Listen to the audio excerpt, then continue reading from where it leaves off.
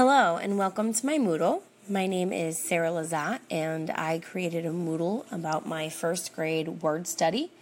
I'm just going to take you through quickly so you can understand how to navigate it. When you enter the site, it says first grade word study unit, and underneath there is a menu provided for you with all of the topics that you will go through. Underneath is my name and a few things that you might find helpful. There's a syllabus, a brochure there, just kind of a little bit of an overview of what you're going to be learning about.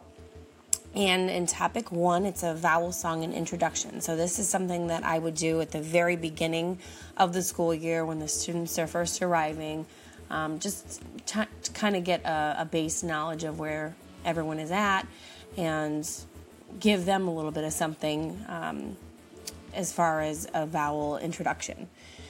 Topic 2 is the vowel pattern house introduction. The vowel pattern house is something that we use all year round, and it's actually what the topics are based on. So there's songs there's the vowel pattern house, there are sorts there to introduce this to the students. Then when you get into topic 3, that's when you're really getting into what the different rooms in the vowel house are. The first one is the closed syllable room. And so underneath here, you'll find an introductory video.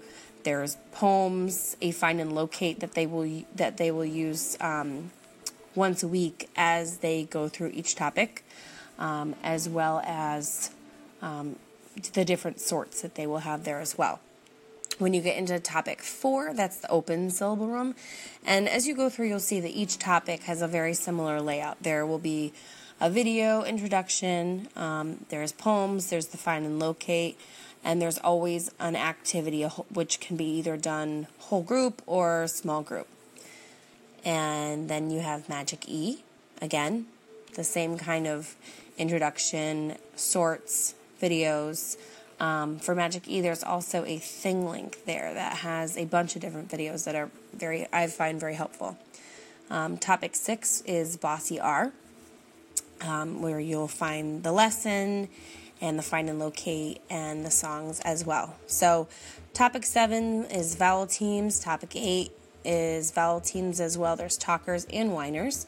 Then we get into blends with topic 9 and digraphs for topic 10.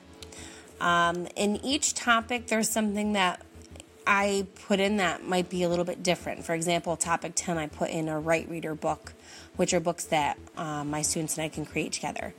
There's